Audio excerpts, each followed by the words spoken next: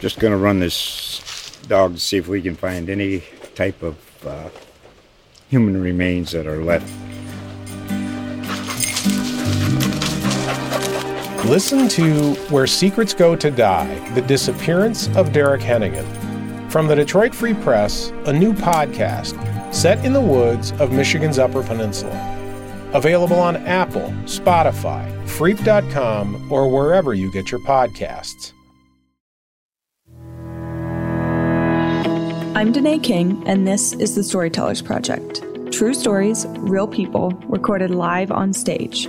Our second live show in Columbus is coming up on June 15th. Get your tickets now at dispatch.com/attendstorytellers. And now you'll hear from Chris Suel, who was at our first show on March 9th with the theme Growing Up, and his story is called The Marathon. Enjoy the show. Just going to run this dog to see if we can find any type of human remains that are left. Listen to Where Secrets Go to Die, The Disappearance of Derek Hennigan. From the Detroit Free Press, a new podcast set in the woods of Michigan's Upper Peninsula. Available on Apple, Spotify, Freep.com, or wherever you get your podcasts. If you was to ask me 18 years ago that I think I would be here, I would say never in my wildest dreams. As a kid born and raised on the south side of Columbus, I was raised in a predominantly single-parent home to a mother that worked 2 jobs, still works 2 jobs today. I'm the oldest of 7 kids on both my mom and my dad's side. I met my father when I was 15. Due to his absence, I primarily looked up to two of my grandfathers. One was more spiritual, the other was a cool grandfather. Smooth bald head, well-dressed, mannerisms, pedicure feet, manicure hands. As you can see, his appearance was everything, and I learned a lot of the stuff from him. Growing up on the south side for me was everything. My friends were on that side of town. I had family across the bridge, and it was a community. And as a kid, to me, some of the stuff that I saw was normal. Police sirens were normal. Gunshots were normal. Seeing drugs was normal. Seeing weapons was normal. Proud Columbus City School graduate, Eastmore Academy, 2004. And going into my senior year, or pretty much my high school career, I was a mediocre student. And heading into my senior year, all I cared about was girls, getting fly, and playing basketball. And heading into the summer, I had got denied to every college that I had applied to. And I had no idea what I was going to do after I graduated out of high school. And at this time, I started hanging with new friends. So a week after I graduated, I was hanging out with my new friends, and we decided to go to Walmart. We go to Walmart. I wanted to buy a weapon. I told y'all growing up, I had seen them. I had held them, but I had never had my own weapon. So I decided to buy an airsoft pistol. And keep in mind, my mom worked 2 jobs, so she honestly didn't know what I was doing, but I was old enough to still do what I wanted to do. So I bought the weapon, and holding that weapon made me feel special. And so when I got home, what I did was, if you ever seen an airsoft weapon, the tip is orange. I got home, I painted the tip black. I painted the tip of this weapon, that now that I consider the gun, black.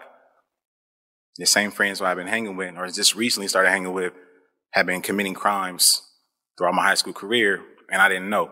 But I knew they was getting money, but I never knew how they got money. And so they called me one day after we graduate to go celebrate, like, ride with us right quick. We're about to go hit a lick. But bring that gun with you. So I bring it. They commit the crime. And as I'm sitting in the car, as the crime is being committed, I look back out the window and I see him running out with a bag full of money. And he's running in slow motion. Money flying everywhere. And in my mind, I'm thinking, what did I just get myself into? We go back to the house. I take the weapon back, put it in my car. And as I get ready to say goodbye, police pull up. They arrest me. I sit in jail for like a week or 2. And I get out of jail, and there's a letter waiting on me from Wright State University. Had no idea where Wright State University was. Never visited, never seen it. Didn't even know what a Raider was. That was our mascot. And so I open it, and then I'm thinking another denial letter on top of a pending trial that I'm going through. I get the letter, I'm accepted to Wright State. And honestly, until 2 years ago, my mom finally told me that she had applied for me. She had applied for me. I'm like, where did you apply this at? And so I immediately accepted yes. No idea how I was going to get there, but I said, you know what? Let's go to Wright State. And in the back of my mind, I'm thinking I still got to go to court to think about this trial that I get that for this crime that was committed. I end up going to trial. I get 3 years probation. Other guys were attending to jail time. Those 3 years probation felt like I was doing jail time too. And if you know anything about being a convicted felon or people that are convicted felons, that road is hard. And so I go to college. I get in trouble again in college, receiving stolen property. So here I am with a felony and a misdemeanor. No idea what I'm going to do. And I'm on probation. I graduate college. And once I graduate college, I can't get a job. Keep in mind, I graduated college with 2 degrees. And so in this lifespan of me getting convicted of a felon, getting a misdemeanor, graduating college, that still wasn't good enough for society and for those running organizations that I wanted to get a job. So in the meantime, to keep funds, I'm a janitor. I'm a custodian. I wash dishes. I'm a busboy. I'm a busboy with 2 degrees working at Max and Irma's in German Village, working in warehouses. I immediately get depressed because at this time, my mom was giving me $100 a week. I'm driving her car. I'm living in her house. I'm taking $100, going to the casino, gambling $100 away and losing it just because I wanted more money. I immediately go into a depression and I'm getting ready to commit suicide. So I call my mom. Mom, I don't want to live no more. She immediately starts crying hysterically. She then calls my grandfather. The one, remember I told y'all earlier, was so cool, calm, and collective. He then calls me and said, boy, what the hell is wrong with you? Literally just like that. And I'm just like, I can't get a job. I ain't got no money. He said, you were to fix that shit. I call my mom back. I rethink about what I just said. And I apologize. Not knowing that my siblings look up to me. She asks me, who's going to walk her sister down the aisle when she gets ready to get married? Who's going to help raise her brother who's younger? And so I changed the trajectory of my life.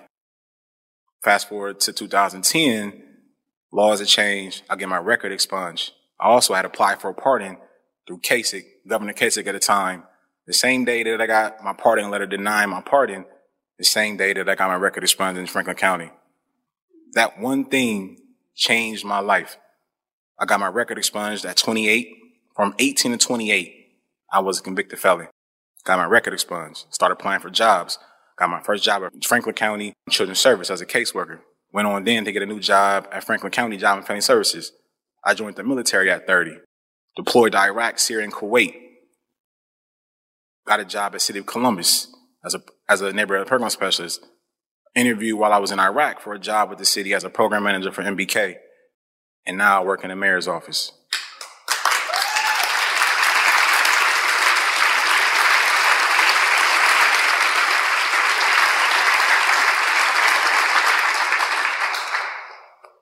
I worked hard to get here, goddamn hard to get here. And one of the reasons I call my story the marathon is because I didn't quit. I had every opportunity to quit. And the road to get here was hard. And I'm not going to stop. The journey is just beginning, so the marathon continues. Thanks so much for listening to the Columbus Storytellers Project. Get details and tickets for our next show at dispatch.com/attendstorytellers and support local journalism and the Storytellers Project by subscribing to local journalism at dispatch.com/subscribe now.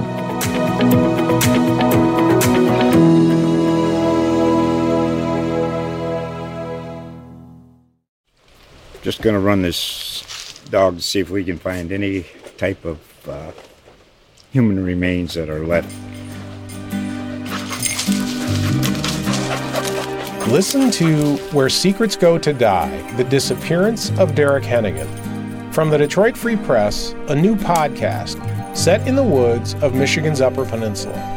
Available on Apple, Spotify, Freep.com, or wherever you get your podcasts.